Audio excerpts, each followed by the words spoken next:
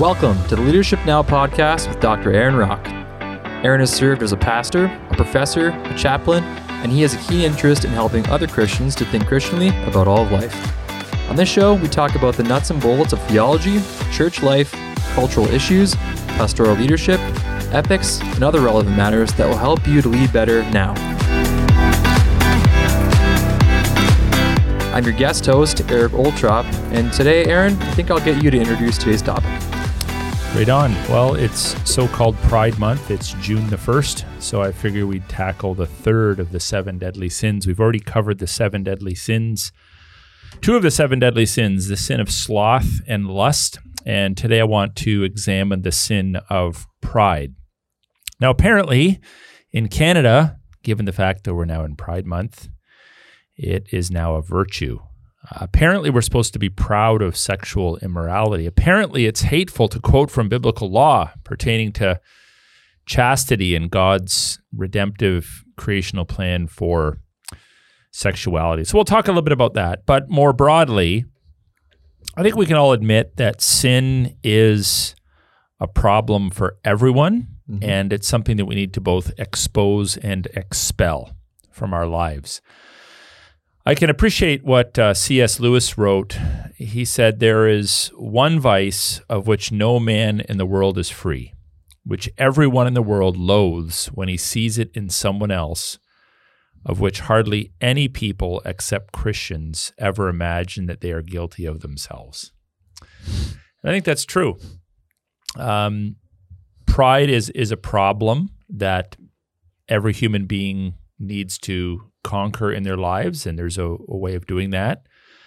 When we have it in ourselves, by the way, it tends to be true that we despise it more than others, because at its root, pride has a very competitive aspect to it.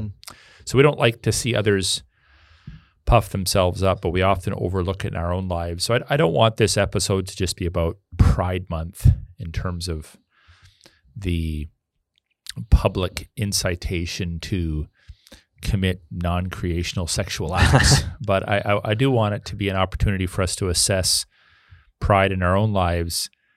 And it is, in a sense, a seminal sin, like an original sin. Lewis uses this very interesting language. He says that it's through pride that the devil became the devil, because he sought to usurp the authority of God. And so it's one of those, before anybody stole anything, before anybody coveted another person's wife, before anybody blasphemed the name, there was pride. And so it is a very seminal sin, and it does infect and affect all of us. Right. Okay, great. So if we think broadly about what we're taught through social media influencers, education, secular therapists, we often hear language like, you should be proud of yourself, you should love yourself, you should believe in yourself. And people with insecurities can often eat this stuff up quite easily. So what are some of the converging factors that have created such a self-absorbed, prideful culture? Well, you are right. Self-love or self-absorption is what it really is a pretty prominent theme in culture. We do hear therapists encouraging people. They analyze someone's deficits and they say you need to love yourself more. In the athletic realm, I think the athletic realm is especially guilty of this, whether it's producers of running shoes or athletic gear or even gyms. We're in favor of body care and body stewardship, but there can be this emphasis on doing it for yourself, doing it. What we're saying essentially, we all know it, is do it so that get fit so other people can look at you and you can get attention. So there is a huge focus on self-love. Forbes published an article earlier this year on this topic, and I thought it was interesting that, among other things, they're talking in that article about, in order to love yourself better, there's 2 things that stood out. You need to practice self-forgiveness. And the second thing that jumped out at me is you need to learn to give yourself a compliment. Now, historically, when we've thought of forgiveness, we've always assumed there needs to be two parties involved in that. Yeah. There's the offended and the offender, and the offended receives a request for forgiveness from the offender, and the relationship is reconciled. Forgiveness involves two parties. There's someone that's been offended by you. But we're such a self-absorbed society that apparently now, in order to love yourself, you need to forgive yourself. It's very dangerous, actually. It's almost like you're putting yourself up, we could apply this to the gospel, as your own redeemer. Rather than looking beyond yourself for forgiveness, you look within and you choose to self-redeem. You choose to self-redeem. And then offering yourself a compliment, again, normally you would assume there's a recipient and a giver of the compliment. Hey, Eric, I appreciate this about you, or you did a great job in this area. You're receiving the compliment from me. You're the recipient. But now we're supposed to pat ourselves on the back and compliment ourselves. Hey, Aaron, you did a really good job with that sermon, man. I loved it. Who am I talking to? Myself. It's a very self-absorbed culture. The Bible does call us to forgive others, and it also calls us to find our identity. This is really critical, to find our identity in the righteousness of Christ, the goodness of Christ, the virtues of Christ, the sacrifice of Christ applied to us by his grace. Not, oh, I did a really good job. I accomplished my goal. I lost 10 pounds. I aced the exam. I came first at the track meet. Not that self-interested type of self-love, but a love that is found in Christ. And the Bible, we certainly don't want people, if you're a Christian and you've been forgiven by God, you don't want to live with a sense of condemnation. That's contrary to Romans 8:1. Romans 8:1 calls us to believe that there is therefore now no condemnation for those that are in Christ. So that's a statement that affirms, it's encouraging, it builds us up. But the source of the affirmation and the foundation of the affirmation is outside of self, and it's grounded in the righteousness and sacrificial work of Christ. That's very different than this staring at your own belly button, finding your own glory, your own self-worth within. And these subtle lies are everywhere, by the way. And I would say women who tend, I think, to be a bit more emotional and introspective than men can be especially vulnerable to these lies. If you have a self-esteem issue and someone says, look, the way to overcome your self-esteem issue is just love yourself more. Love yourself more.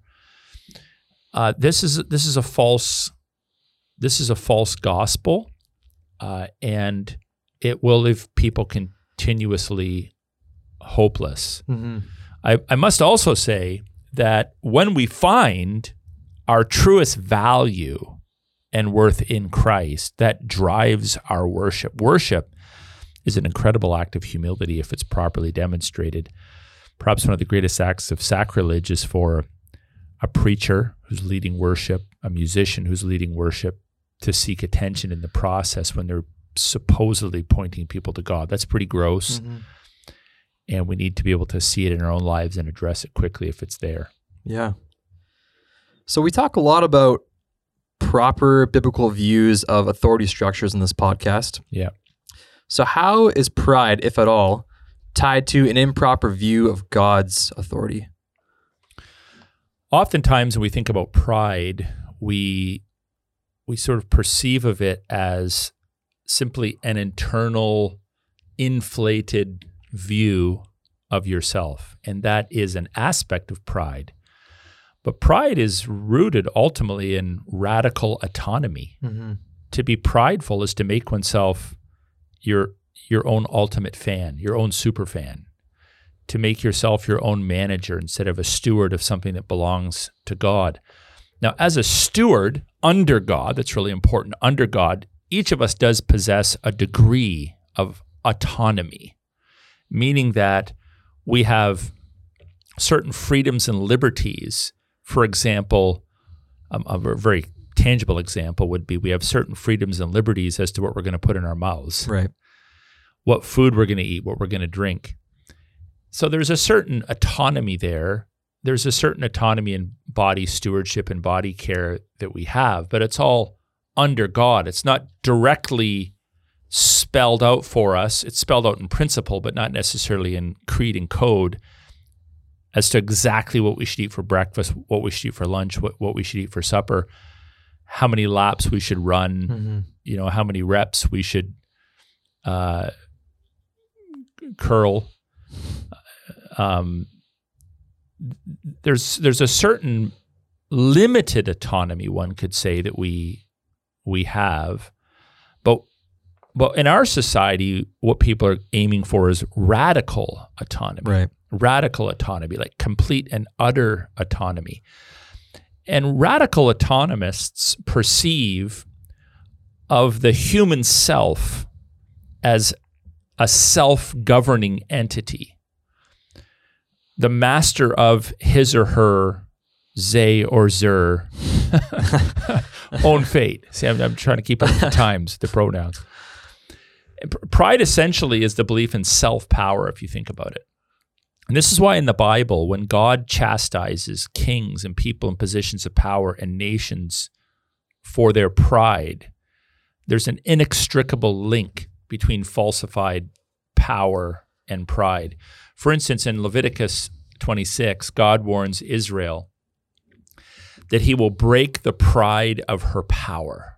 Break the pride of her power if she disobeys. In other words, when we disobey God, when Israel disobeyed God, the desire to usurp his power and authority, to take a power that was not duly assigned to us, and then to push off the authority of Christ is an act of pride. So there's an inextricable link between self-governance, radical self-governance, life out from under God's laws, and pride.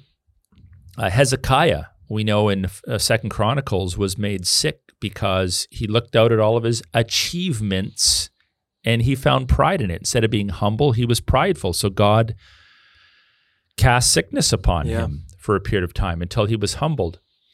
And then a verse I was looking at today, 2 verses actually, are found in Psalm 10. Psalm 10, 3-4 reads, "For the wicked boasts of the desires of his soul, and the one greedy for gain curses and renounces the Lord. In the pride of his face, the wicked does not seek him. All his thoughts are, there is no God." Now, to say there is no God is the ultimate denigration of God's authority. And I doubt that very many Christians, well, by definition, you wouldn't be a Christian to say there is no God. You'd be an atheist. Practically, people can live like atheists and theoretically be theists, but to say there is no God is the ultimate diminishment of God's authority in one's life. And this is tied to pride. So again, we often think of pride merely as an internal thought sin. I'm thinking too highly of myself. But fundamentally, pride is to usurp God's authority. It's positioning yourself above God and above his authority over your life. Fundamentally, then, we could say it this way. Pride is competition against God. It's trying to beat God out. It's trying to one God up. It's competition against God. And then when it's applied to human relationships, there's an equivalent there. Pride, if I'm demonstrating pride toward you or you toward me, what we're essentially doing is we're trying to compete with one another for power, for attention. And so pride is the attempt to be first when you're not. It's the attempt to think too highly of yourself. This is why when God judges the prideful, it often talks in Scripture about he makes them low, which is a spatial term, but it has a spiritual sense to it. To be under God, that's a spatial term. To be under God is to be humbled, to acknowledge his supremacy, to acknowledge his lordship. So when we're called to humility, essentially, like, what's humility? Well, humility is essentially to put yourself in a lowly state, and to keep God on top, to keep God above, to acknowledge his supremacy. He's already there. Like, he's not intimidated by our pride, but to acknowledge that he is King of Kings and Lord of Lords is ultimate humility, and that's what fuels and drives our worship. Right. Perfect. Okay. So in this culture, it's easy to justify pride or self-promotion because it seems like an easy way to get ahead. Why don't you talk about that? Yeah, humanly, we can look around and say, well, it's okay to have a certain measure of pride because that's how I'm going to get my promotion at work. I need to talk myself up. Right. I need to present my resume with all of its embellishments and with none of my negatives in order to get the job. One of the funniest interview questions is, so tell me, what are some of your weaknesses? It's like, well, my greatest weaknesses, I can't think of any weaknesses. I'm too hardworking.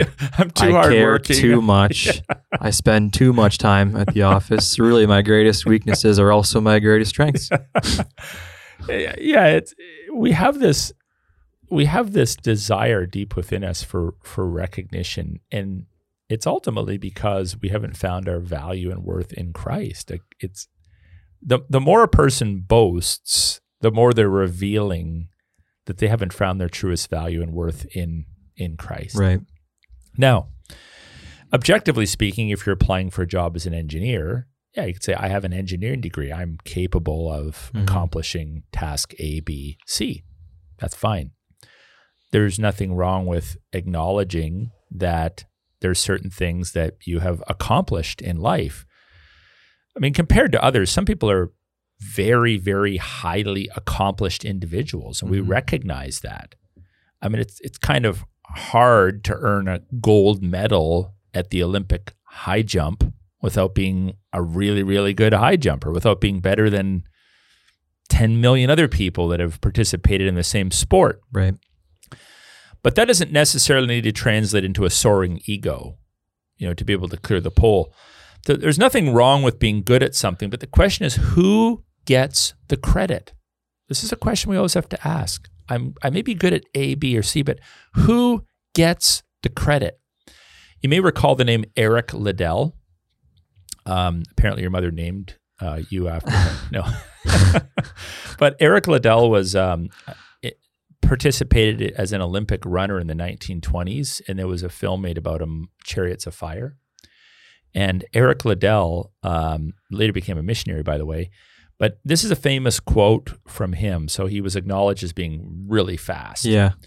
And he said this, quote, "God made me fast, and when I run, I feel his pleasure," end quote. Wow. So maybe God has made you a great writer. Maybe God has made you a great physician. Maybe God has made you a great tradesman. Maybe God has made you a great counselor. Maybe God has made you a great administrator. Nothing wrong with that. In the scriptures, we see people that were great at certain things. David was, by all standards, a great military leader. Right. Samson was, by all standards, a very physically strong individual. Some people in scripture described as being very beautiful, and others very wise. So God has designed each of us. We don't all look the same, act the same, possess all the same skills and gifts. But the question is, who gets the glory for it? And when God receives the glory for the gifts that you have been given in your life, God is elevated. God is recognized in a way that honors him.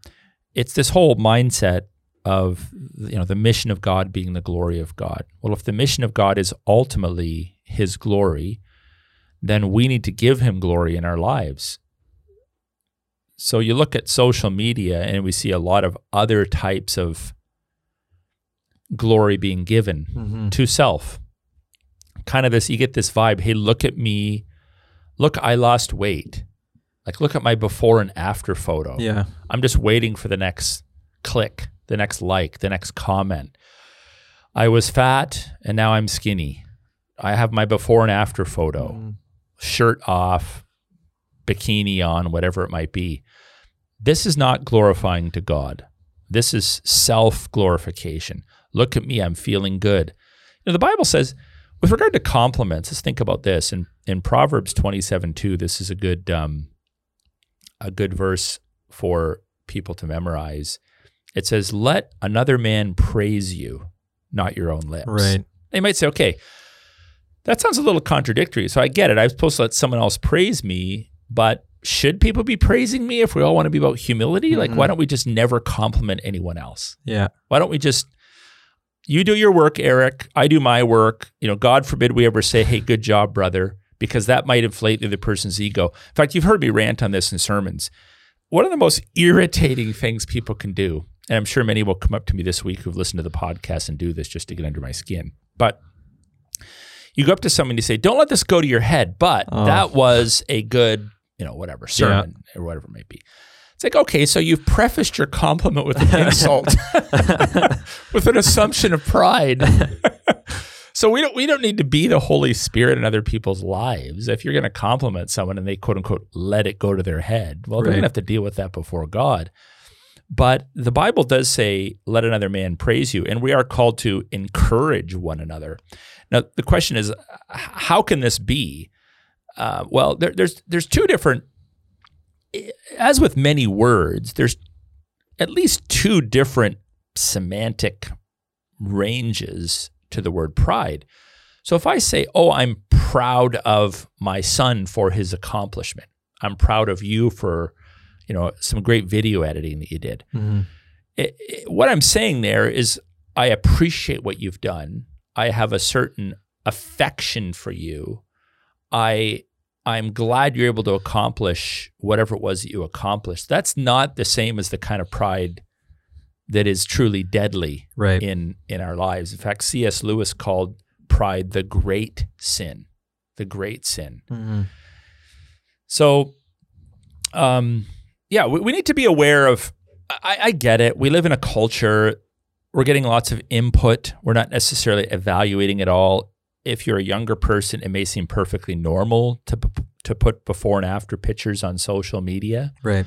But I believe that it's feeding something in you unhealthy, and we just need to be careful about it. Nothing wrong with a nice portrait on your profile picture of your family, a wedding, whatever it might be. I mean, I post pictures of people. I'm proud of my family. I'm proud of my kids, proud of my grandson. But I don't want that to inflate my ego or for me to somehow rob God of power or authority by praising God for some accomplishment that someone in my family committed. But we have to be very careful about drawing attention to self. Mm-hmm. Growing up, my mom and dad were always very particular about that. And I remember what my dad would always say to me is, if you're good at something, like people will know. You don't need to tell other people how good you are at something, because if you are truly good at something, they'll know. Sure. And then I love that quote. I never heard of that before, Eric Liddell. I love that quote. When I run, what was it again? God made me fast, and when I run, I feel his pleasure. Yeah, I love that quote. Just doing everything you're doing as unto the Lord, just completely giving him honor and glory for that and knowing that in your heart. I love that so much. Yeah, I think your dad has some wisdom there. I mean, if a person doesn't know you, so let's assume you're applying for a job and you're being interviewed by someone that's never seen you in action. Mm-hmm. There's nothing wrong with saying, hey, full disclosure, I have the following certifications. Right. This is my experience. I do think that this is the kind of job that I would excel at. I think I'd be an asset to the organization. There's nothing wrong with that. Mm-hmm. Ultimately, you want to position yourself so that you can give glory to God through that new job. Yeah. There's a difference between that and someone who's on the job and is always going around comparing themselves with other people's accomplishments. Hey, everybody, I'm the best engineer in the place, or I'm the quickest plumber in the company, or whatever it might be. Again, that's gross, and that's the kind of behavior we need to. Some people are more obvious about it, and they just tend to get called out. Yeah, but people can develop a very subtle, more hidden way of concealing their pride, but really that's what it is. Yeah. Yeah, you can kind of tell whenever they something. All glory to God, but it's like, I don't know. Yeah, I know you don't actually mean that. Can you imagine that if someone posted a weight loss picture? All glory to God. It's like, I don't know. It's a little bit sacrilegious, actually. Yeah, it is. It truly is. Mm-hmm. Okay, so June being Pride Month, can you comment on how the term is actually accurate, but it's also distorted use of the term pride at the same time? Mm-hmm. Well, first of all, I'm concerned it's going to be Pride Summer again. It seems it's gone beyond June, but it is accurate in a certain sense in which the movement that's promoting this radical sexual autonomy and non-creational sexual expression, it is pride because it's a usurpation of God's authority. It's direct disobedience of God's command, which for some crazy reason has become hate speech in our country almost. Yep. Simply saying what has been true for all of human history and saying what God wrote in his word thousands of years ago and which God declared in creation even before it was written in the Bible is somehow hate speech. But with this Pride Month, the fundamental message or goal, I guess, of the Pride movement is they want people to be able to have free, unfettered sexual access to anyone or anything that they want. They don't want any laws or rules. And it started off with, okay, well, we just want this, but we're never going to go to this step. And then once you give them the first step, they want the second, once the second, the third. Mm-hmm. This is why it's not beyond belief. It's not an exaggeration for people to continue to express concern about the trajectory of this movement towards pedophilia, for example. Right. It's like, well, no, it's never going to go there. Well, why wouldn't it? If your belief is that love is love, and some 6-year-old says, I genuinely love this 66-year-old, and they both verbalize it and committed themselves to a sexual relationship, why is it so outlandish for people to acknowledge that is where this will lead? I mean, who would have ever thought back, let's say in the early 90s or late 80s, when this movement really took hold, that we'd be at a point in time where you're literally arguing in favor, and we're talking about mainstream politicians and even some clergy, arguing in favor of adult men dressing up as women and dancing in thongs in front of kindergarten students. Why aren't they doing it in seniors' residences? Because they want the children. They want to indoctrinate the children. They want to propagandize the children. This is the directory. They want unfettered sexual access. And by the way, I'm just going to say this. The people that are most adamant in protecting, quote unquote, LGBTQ rights are also people that are unrestrained in their sexual appetites. And this is why I am very suspicious of, like, I wouldn't trust with my children, if I had young children, I wouldn't trust with my children for them to be in the presence of a politician, a political leader, or a clergy person that stood for this stuff, because deep in the human heart, there's going to be people that are more overt in their expression of sexual perversion and others that are more cloaked about it. But if you're all, hey, 2 thumbs up, this is great, I'm just going to say you're a pervert too. Mm-hmm. And that's the kind of person that I wouldn't trust. So not only would I not trust that, have taken God, this is the thing too, God's covenantal sign, not to wipe out the world with a global catastrophe or a flood, the rainbow, to take that sign and to apply it to sexual diversity is flat out blasphemy. Mm-hmm. It's an offense to biblical Christianity. To usurp, to take our symbol, the bow, God's promise, and to apply it to this new religion. And it is a religion, by the way. It has an ultimate authority. It has a moral code. It's all contrary to God's laws.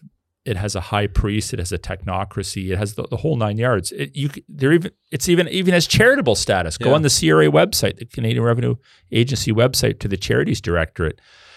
There's all kinds of charitable organizations that support this agenda.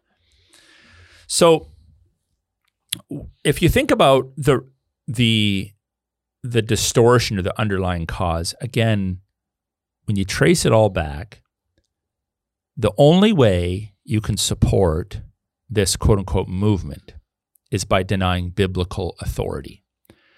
There's a pastor of a local Mennonite church here in our own city that used to be on staff at our church years ago that just came out in favor of this agenda. Well, we don't want to exclude anyone from leadership, worship in our church who's part of the long acronym club. Right.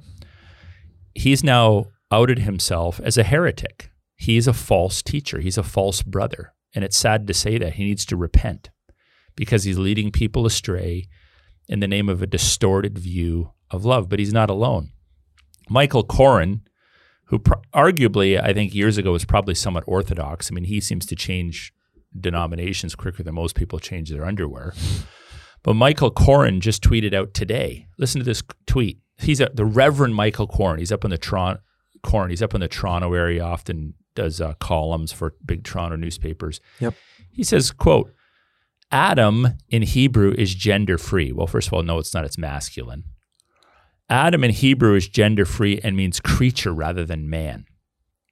So I'm thinking, okay, not only is there a flaw there in his understanding of that word, it's in the masculine. But let's say it was in, for whatever reason, the neuter. And you're like, okay, well, is he talking about a specific human male, or is it some sort of a genderless being he's talking about here, or is it a blanket term for all of humanity composed of male and female? So you would normally look at the surroundings, and you look at the surrounding material, and I responded to it with reminding him that right in the context of Genesis 1, 2, and 3, it says male and female, God created them. It then calls Adam, he's claiming is genderless, a husband. It then talks in Genesis 3 about Eve, his wife, his other, as being being put in a place where she's going to experience pain in childbearing. Mm-hmm. Like the whole context of Genesis 1, 2, and 3 makes it very clear there's a human adult male and a human adult female. That's Adam and Eve. So to somehow to buttress the LGBTQ agenda, because in his false exegesis, Adam is not male. It's a flat out lie. Right. But you know what? When I challenge him on it, his best response to me is, well, you don't understand Hebrew exegesis. So, but people like this shouldn't surprise us, because the local pastor that has come out in favor of the LGBTQ, the Korens, they long ago abandoned biblical authority. Mm-hmm. They abandoned biblical authority. They're more concerned about cultural approval than they are about upholding the authority of God. Oh, that's old-fashioned. We're the new enlightened clergy that's influenced by psychology, Freudianism, politics, the fake social justice movement, wokeism. We now have these new revelations. Mm-hmm. Adam is no longer a man. A practicing sodomite can participate in a Lord's Supper. There's been false teachers since the beginning of time. Right. And these men, if they even identify as such, are among them now. And shame on them. Mm-hmm. So pride is fundamentally a denial of the ultimate authority of God. Now, here's what's interesting. When pride is expressed in human relationships, it's the one sin that you participate in alone. You can find someone to go steal with you. You can find someone to gossip about another person with. You can find someone to fornicate with or to get drunk with you. But pride is a sin that when it's actually seen in someone's life, no one else condones. It's like we're always grossed out by it when we see it in someone's life. And when pride expresses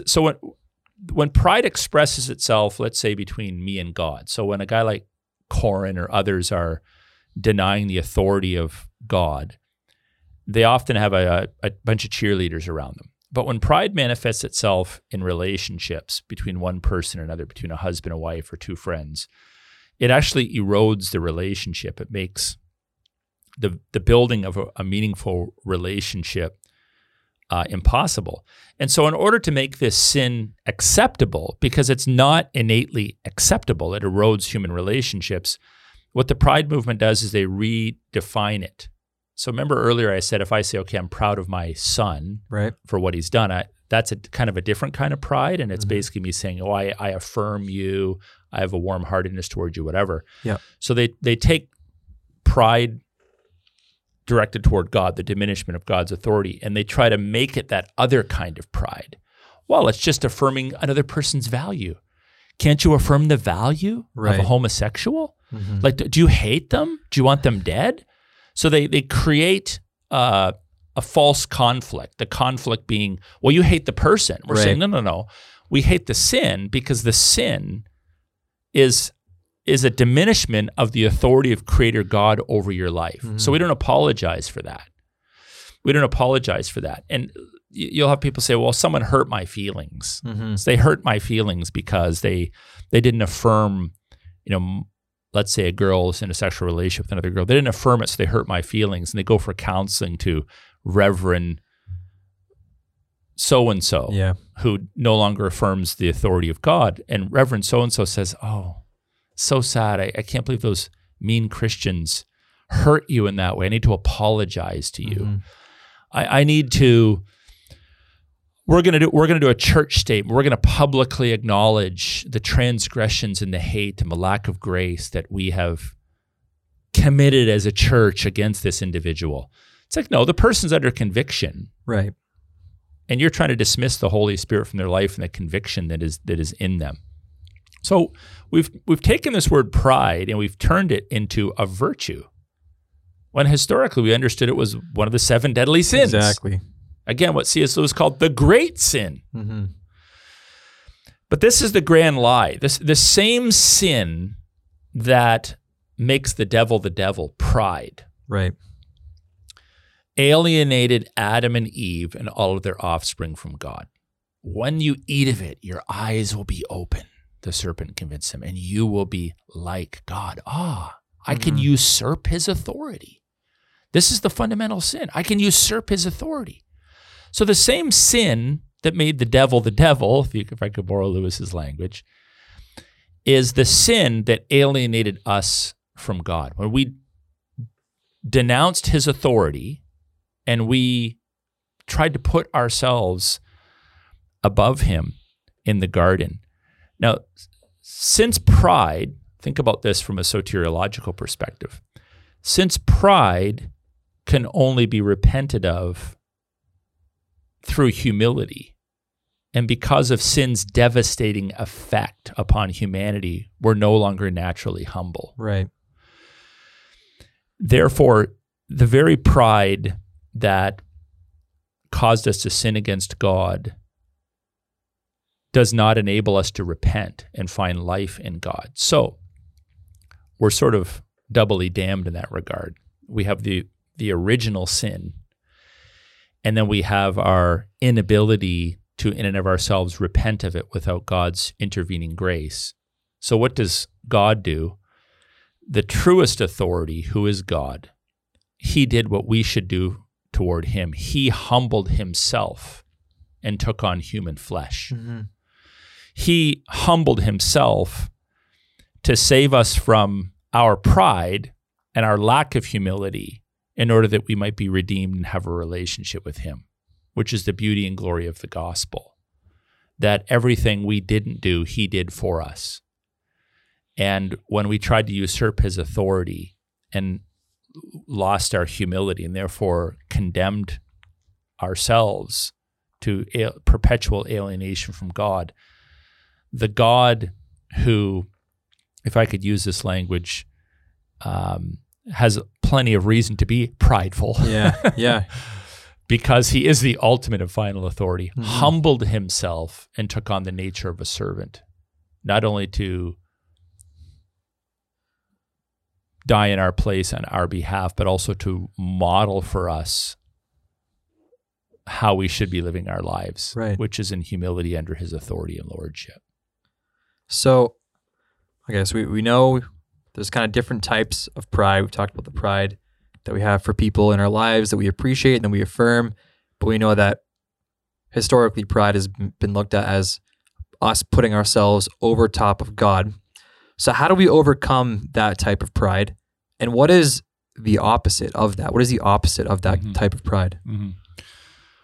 Well, as with any sin, it needs to be acknowledged for what it is. So we need to see it, acknowledge it, identify it. Mm-hmm. I am a prideful man. I have usurped his authority. I am a prideful woman. I have usurped his authority. I have sought attention and glory that belongs to God. I have sought to take credit for my accomplishments that I should have given credit to God for. Whatever that expression is, name it. You have to name the sin. And then we repent of it. We turn from it. And by the way, there's a little subtle kink in the road that we can fall into or veer off the road in our path toward humility that actually involves pride. So let me just say it this way. Let's suppose that I've been disobeying God habitually in substance abuse. Yep. Or in my vocabulary or in sexual relationships. And I'm convicted of it and I realize I need to make a change. So then I conclude, well, that what I'm going to do is I'm just going to kind of psych myself up and I'm going to rustle up from within the inner recesses of my soul self-discipline. I'm going to discipline this sin out of my life. I'm going to overcome it by my own strength.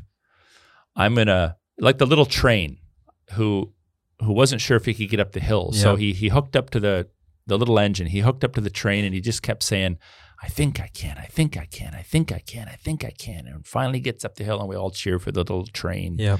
We weren't sure if he was going to succeed, but he just brought up some courage from deep within the recesses of his own little trainishness. Yeah. And he succeeded. That actually is pride. So when we try to pull ourselves up by our own bootstraps, we're like, okay, I need to overcome pride by my own self-discipline. Well, now you're combating pride with pride. Yeah. So it's like, well, what do I do then? It sounds like I'm hopeless. Well, the Word of God is very clear on this. Paul said, my grace is sufficient for you, for my power is made perfect in weakness. Now you got to think deeply about that.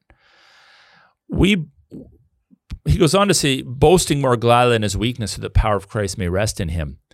When we are weak, we realize we can't do it ourselves. We don't just, okay, I'm going to give up and go kill myself or quit. No, we call upon the Lord. We ask the Lord to equip us and resource us with his power to do a supernatural work in our lives every day, actually, so that his power, the power of Christ, might actually flow through us and allow us to overcome sins of the flesh, sins of the mind.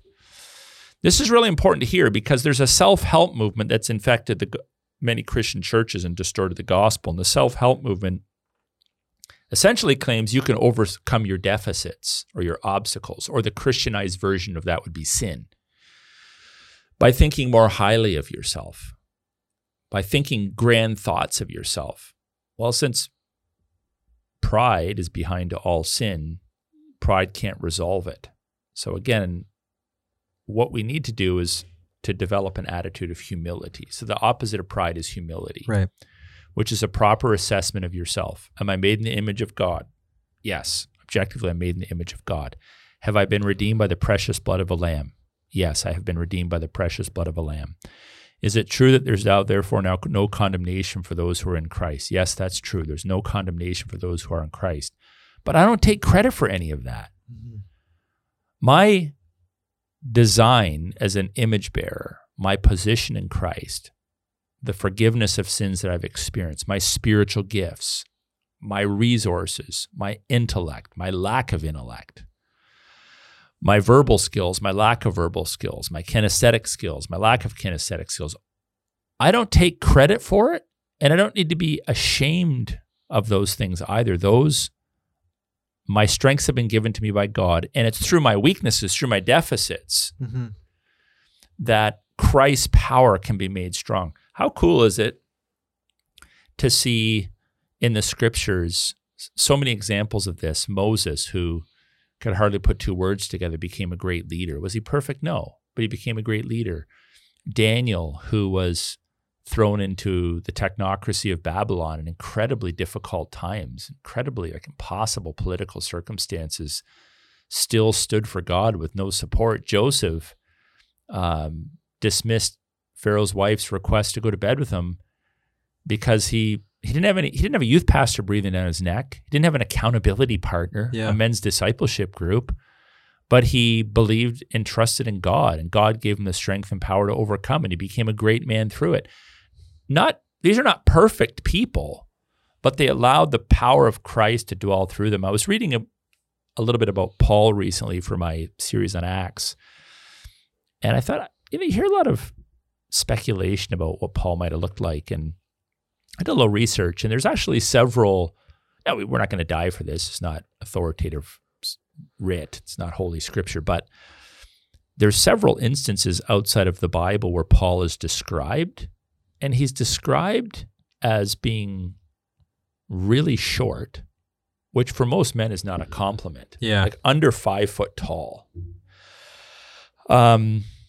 Not particularly good looking, having lost most of his hair, having a hooked nose, probably with some sort of a bow legs or a limp. So the point is I'm not making fun of anyone who has those characteristics. I myself am rather bald. But the thing of it is most people aren't going to look to baldness or shortness or bow-leggedness or hook-nosedness and say, that's what we're all going for. Yeah. Like those are considered on the not so great side of physical attractiveness. But he became, by God's grace, God arrested him when he was going to preside over the execution of his own people. By God's grace, he became a truly great man for God. And in spite of those particular deficits, he was arguably one of the greatest apostles in history. Right. So this is a man who had to learn to walk in humility and to realize that even in my weakness and my powerlessness, God's power can really loom large. So there's a lesson in there for us. I mean, obviously there's a lot of lessons we can apply to Christian ministry in our churches. We want to serve humbly. There's we don't want to hide our light under a bushel. We don't want our churches and our ministries to be like the best kept secret in town. Yeah. We don't want people to make the mistake of, shying away from the crowds because, they don't want to be in the spotlight. I mean, it's kind of hard to have a church if you don't first meet the crowds. Exactly. Jesus mixed with the crowds, and out of that extracted his disciples, and the disciples preached to the crowds, and out of that built churches. A lot of pastors make the mistake of just spending all their time in the church, and they have no connection to the proverbial crowds, right? So we want to be public, if you could say it that way, in your ministry. Missionary-minded even would be a better way of putting it, but not for the purpose of self. So we should all be willing to hold on to our stewardship with cupped hands, not a closed fist. This applies to marriage. Man, you're not going to find too many rocky marriages where both people are truly humble. You're not going to find too many broken business relationships where both client and owner are humble in their treatment of one another. So this is a virtue that we need to aspire to, especially in a world that is so haughty and prideful before God. So see it in your life, choose humility. And then the beautiful thing is that humility fuels your worship. If you want to really rev up your worship life, you have to have humility, because innate to worship is ascribing worth to someone other than yourself. In pride, you ascribe worth to self. In humility, you ascribe worth to God. Right. Awesome. Well, that's a good word. Thank you, Aaron, for all that. And thank you to each one of our listeners today for taking the time to think through these important matters with us. If you've enjoyed the show, please consider helping us reach more listeners. You can do that by sharing this episode and dropping a rating on the podcast. Just remember, Leadership Now is available on demand from the Fight Laugh Feast app. It's on Aaron's blog, pursuitofglory.org, and all your favorite podcast apps like Spotify, Apple Podcasts, and all the rest. So we hope you tune in next week to another episode of Leadership Now with Dr. Aaron Rock.